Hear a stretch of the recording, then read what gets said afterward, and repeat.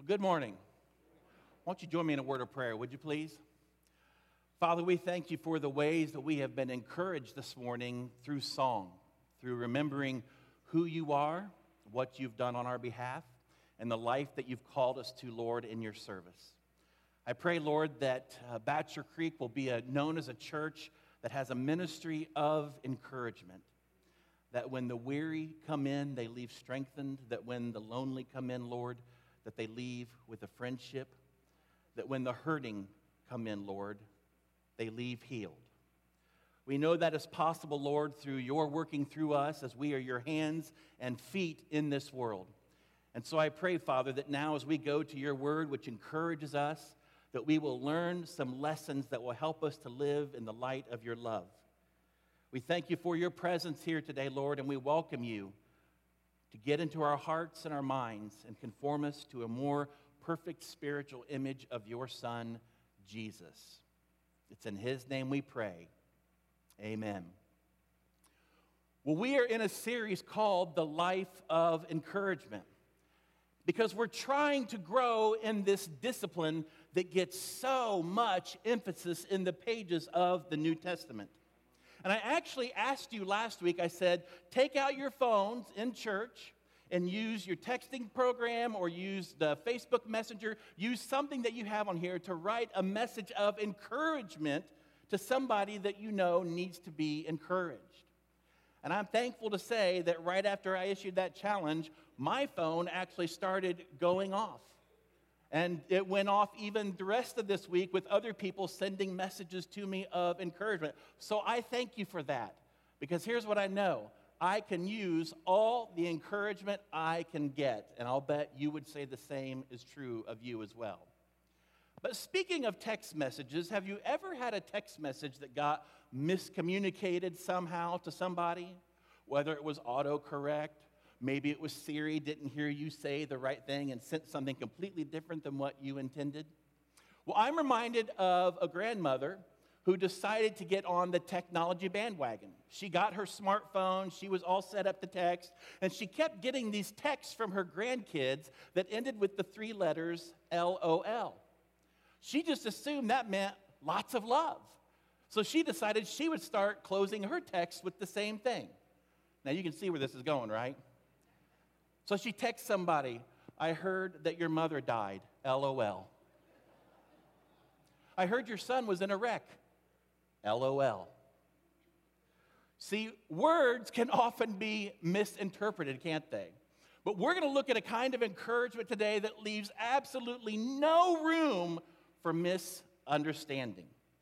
Now, I mentioned to you last week how the Apostle Paul was penning from a Roman prison his letter to young Timothy, his protege in the faith, if you would. And Paul knew, as he's writing this letter to Timothy, that it would be some of the final correspondence he would ever write in his life because he knew that death was imminent.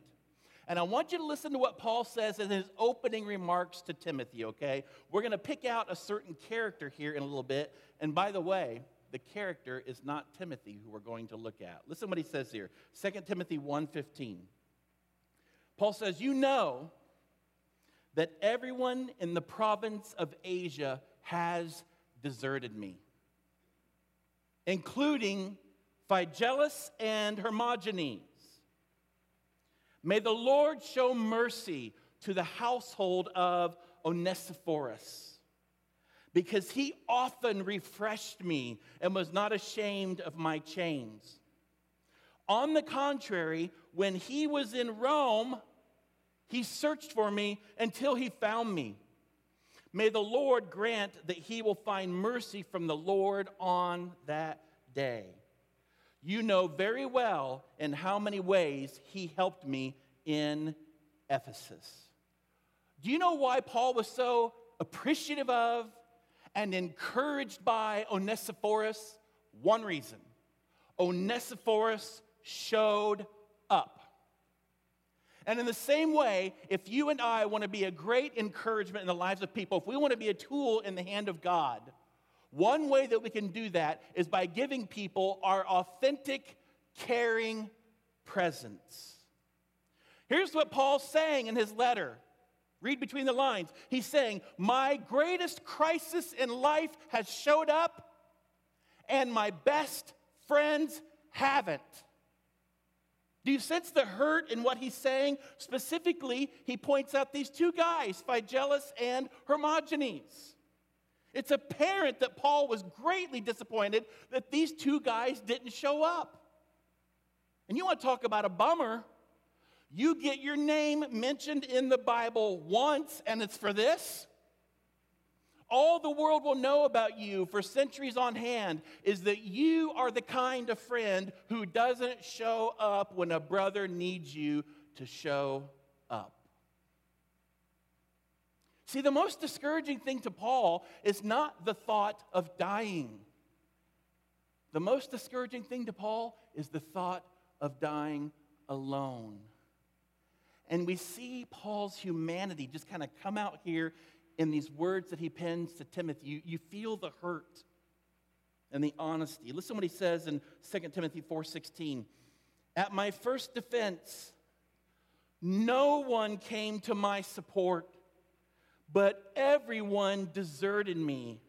May it not be held against them. You can see Paul's humanity here. He's not wanting to be bitter. He's not wanting to go to the grave angry, but he's really hurting that nobody showed up during his time of greatest need. Has that ever happened to you? There was a time when you were hurting, a time when you were down, and the people around you, they knew it. And yet they didn't show up.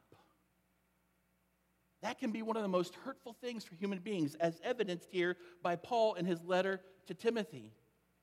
This is one reason why Paul wanted his last days to be spent with people he knew he could count on. And the person he says, I know that I can count on most, is Timothy. He starts his letter to him with these words. Listen to how he starts it. He says, I thank God, whom I serve as my ancestors did, with a clear conscience, as night and day I constantly remember you in my prayers. Recalling your tears, I long to see you that I may be filled with joy. So here's this old warrior for Jesus, this man who's traveled countless miles, endured countless things for the sake of the gospel, and all he wants, his dying wish, the thing that would bring him the greatest joy, is to be in the presence once again with young Timothy. And then in his final remarks in the letter, here's what he says. 2 Timothy 4:19. Greet Priscilla and Aquila and the household of Onesiphorus. There's that name again. What was it about this little-known disciple that made such a big impression on Paul? What is it that he did? Well, in chapter 1, we remember Paul recalling Onesiphorus because he says, Onesiphorus refreshed me. Listen to it how it reads in another translation. 2 Timothy 1:16. May the Lord show special kindness to Onesiphorus and all his family, because he often visited and encouraged me. He was never ashamed of me because I was in chains. What did Onesiphorus do for Paul that was so encouraging? He showed up. Maybe he brought medicines, maybe he brought food, maybe he brought blankets or a fresh set of clothes. Maybe he brought Paul news of how all the churches were doing, which Paul would have been eager to hear. But the most important thing that Onesiphorus brought was Onesiphorus himself.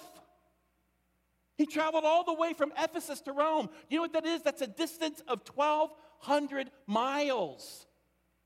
He didn't just cross the street, he crossed the whole ocean to get to his friend. And I don't like particularly traveling with modern-day transportation 1,200 miles, but I can't even fathom what 1,200 miles transportation would be like in first-century methods. And you got to remember where Paul's at. He's in a prison. He's being watched by big, burly Roman guards to make sure that Paul does not escape, to make sure that Paul meets his end with the executioner. And Paul is being held mainly because he is a Christian and an enemy of the state and declared so by Caesar himself. So maybe that's one of the reasons why Paul's friends have kind of stayed at bay. Because if they're a follower of Jesus and their leader Paul is in jail because of that, I don't want to get anywhere near there because maybe they'll arrest me. But not Onesiphorus.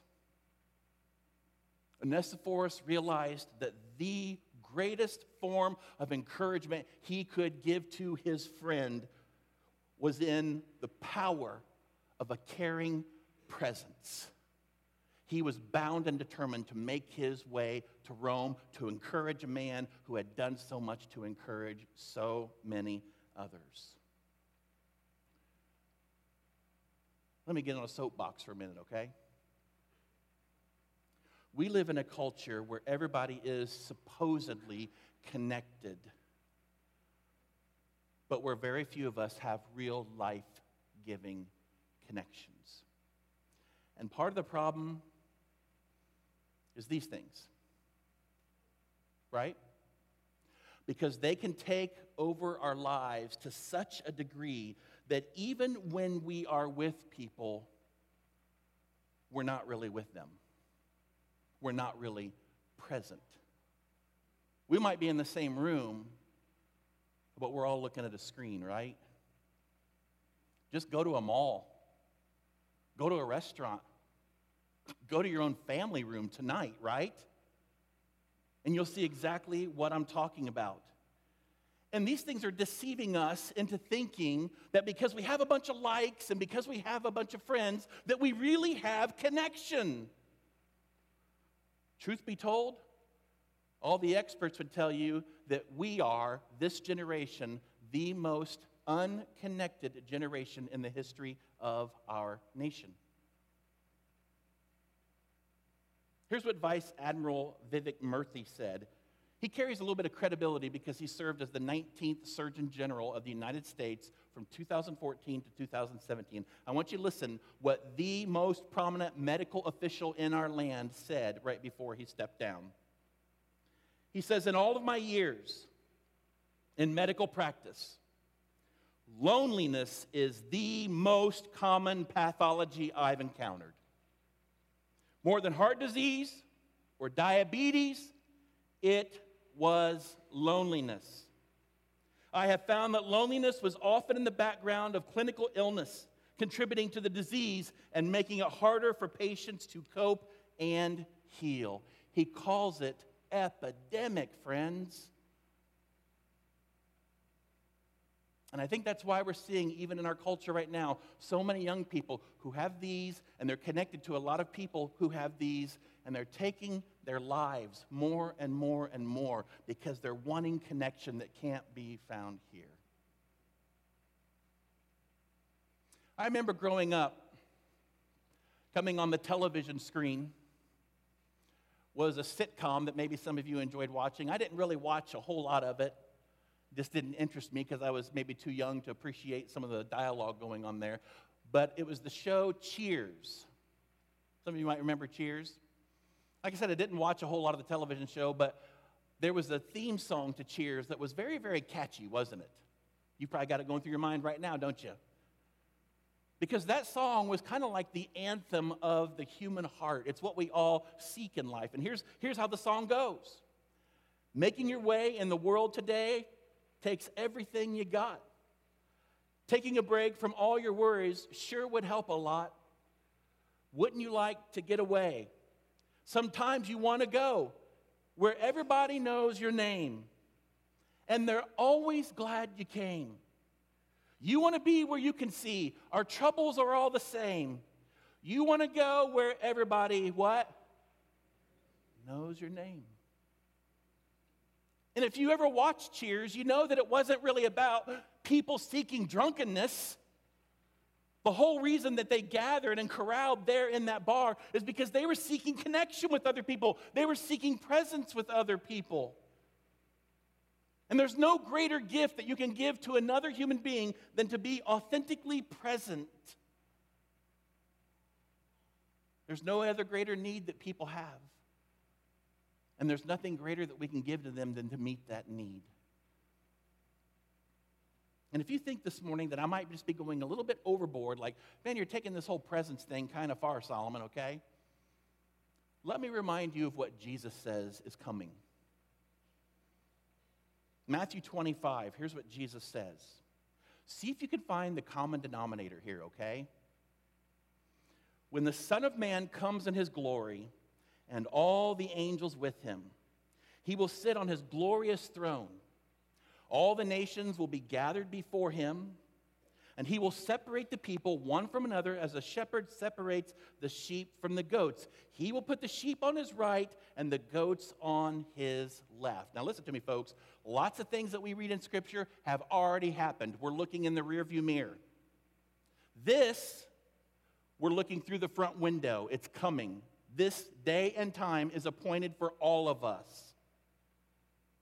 Jesus says, I'll be here. I'm going to separate people, all people, not just some people. Every single human being will appear before me, and I will separate them as a shepherd separates sheep and goats. Sheep on the right, goats on the left. And here's what he will say. Notice this.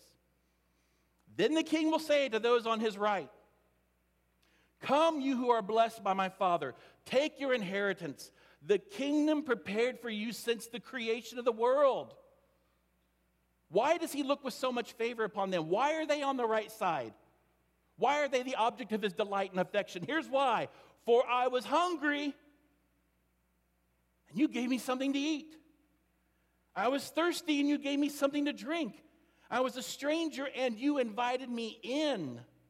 I needed clothes, and you clothed me. I was sick, and you looked after me. I was in prison, and you came to what? Visit me. Common denominator of every single one of those actions is you showed up.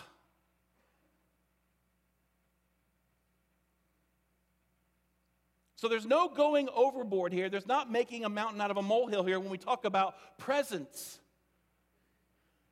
Because Jesus says right here that when you and I, when we show up before our King, and that day is coming, the one question that he will ask, the one question that we will be judged by, according to Matthew 25, is this: did you show up for each other? It's impossible to miss. And I think all of us can think of a time in here, in our life, when that person showed up. And it refreshed us, and it renewed us, and it restored us. And some of you might even be able to say today, it rescued me when they showed up. I want to show you a picture right now of two people. The woman on your left, her name is Penny Brown. She works as an ER nurse. And one evening, she didn't have to work in the ER. Apparently they didn't need her. They were overscheduled. So she took that night to go to her little son's Little League game. He's 11 years old. She went to the game and was enjoying it with the rest of the parents when all of a sudden an emergency crisis happened to take place. Somehow a little boy got struck in the chest with a baseball bat at full swing. He immediately dropped to his knees, fell to the ground because his heart had stopped. Penny raced over to the young man, started doing CPR, chest compressions, and got the little boy's heart beating again. Saved his life. 7 years later, Penny's at a restaurant. She's eating, enjoying the night. All of a sudden, food goes down the wrong pipe. She begins to choke. An 18-year-old waiter named Kevin Steffen sees what's happening, recognizes it, rushes over to her, performs the Heimlich, the food gets dislodged and comes up. Saved her life. And it's when the two of them sat down beginning to talk that they realized something. Kevin was that 11-year-old boy who Penny saved 7 years earlier on the baseball field. She saved his life. He saved her life. That's how it works sometimes, friends. I show up for you and rescue you. You show up for me and you rescue me. Truth is, sometimes we don't know until years later how much our presence in someone's life really, really affected them. More so than we had ever thought. But this came home to me again just this last week when I was talking to an educator, and he was telling me about an email that he received from a former student, just driving this point clearly home. I've used a different name for this student just to protect his identity, but I would like to share with you the email that he sent to his former teacher. He says, "Hello, my name is Jacob, and I just wanted to take a moment to reach out. As many students as you've had over the years, you probably don't remember me. You were my 6th grade teacher, and I believe that was your first year teaching. You definitely had an impact on me that year as a kid, and I just wanted to say thanks. It's still to this day having a ripple effect on my life. Of course, at that age, you were my first male teacher, and I remember you coming out to shoot hoops with us boys at recess. With my home life not being the best at the time, you made a positive impact as I came to school each day. So with the influence of you and another teacher/coach, I decided to go into elementary teaching world as well, and have been now for 10 years. I know a lot of times of educators, we do not have the opportunity to see the fruit of our work, so I wanted to just let you know that you made a difference in my path of life, and I am thankful you were my teacher." One word makes the difference between just being a teacher and an encourager. The word presence. And don't we all have a way of remembering those people? They have a special place in our hearts. Those men, those women who showed up for us in a time of our life when the chips were really, really down. Let me share with you something now. This past 15 months or so in my life has probably been the hardest, most discouraging time of my existence for a multitude of reasons. In this past spring, someone took notice.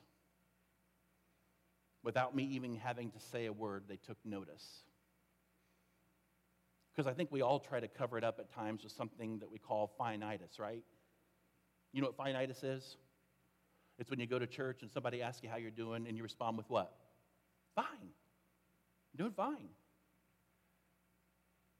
It's like the official church word, right? And it has cousins. Good, great, doing well, right? I mean, I'm almost convinced that in any church across the nation, you will probably hear the word fine on a given Sunday more than you hear the word Jesus. It's phi-nitis. And there's a message that we communicate with phi-nitis. Here's the message that we communicate. Church is for fine people, people who are doing fine. So if you're not doing fine, just go home until you get fine and come back so that when we ask you how you're doing, you can say, "I'm doing fine," so we can all be fine together, right? That's kind of how it works. But here's what I've noticed about encouragers. They have spiritual antenna. They can see past the fine shell, and they are ready to bring a dose of encouragement. In my case, my encourager contacted my wife, said, "I want you to make sure Solomon is home on this day, at this time." This was all unbeknownst to me. So that morning, at around 10 a.m., the door knocks, and she had arranged a whole army of encouragers from this church to flood my living room, to be present with, to pray for their pastor who wasn't doing so fine. That's church. Church is not a building. Church is not a sermon. Church is not a service. Church is when the people of Jesus show up for one another. Amen? That's what it is. And do you know what we feel when brothers and sisters surround us in our time of need? We feel the presence of God himself. Jesus said we would. Where 2 or 3 are gathered in my name, there I'm going to be as well. Here's what I've noticed. You need a lot of courage sometimes to show up for people. Especially when there's pain involved, right? Still not easy for me to show up sometimes for people, I'll be honest with you. There's been times that as I stand on somebody's front porch, before I ring that doorbell, when I show up at a hospital room, before I knock on that door, I have to pray. God, give me courage, give me strength, because on the other side of that door, Lord, there's a lot of pain, and I'm about ready to enter headlong into it. And I don't know what to say, Lord. But I do know this. You want me to be here. So give me the courage and the strength to ring the bell, to open the door. And the reason why people are so refreshed, the reason why I'm refreshed when people come around me, and the reason why people are refreshed when they come around you, friends, the reason why we're refreshed is because that pain and that burden and that load and that grief and that sorrow that we feel, others somehow manage to take that off of our shoulders and say, my shoulders are big enough, I can carry some of that for you. Now, each week, I've been issuing you a very specific, direct challenge. We said at the beginning of this series, we're going to look for extra mile moments. We're going to look for ways to bless people through encouraging them in some form or fashion. Here's what I want you to do today. This week, at some point, I want you to make it a point to spend time with someone. Give them your authentic, caring presence. Someone who you know might be lonely. Someone who you know might be weary. Someone who you know that might be hurting. Somebody who you know that might be afraid. Somebody who you know that might be ashamed of something they've done. Would you just allow yourself to go to them, whether it's a half hour or 2 hours or whether it turns into 5 hours, and just be Jesus for them for a little bit?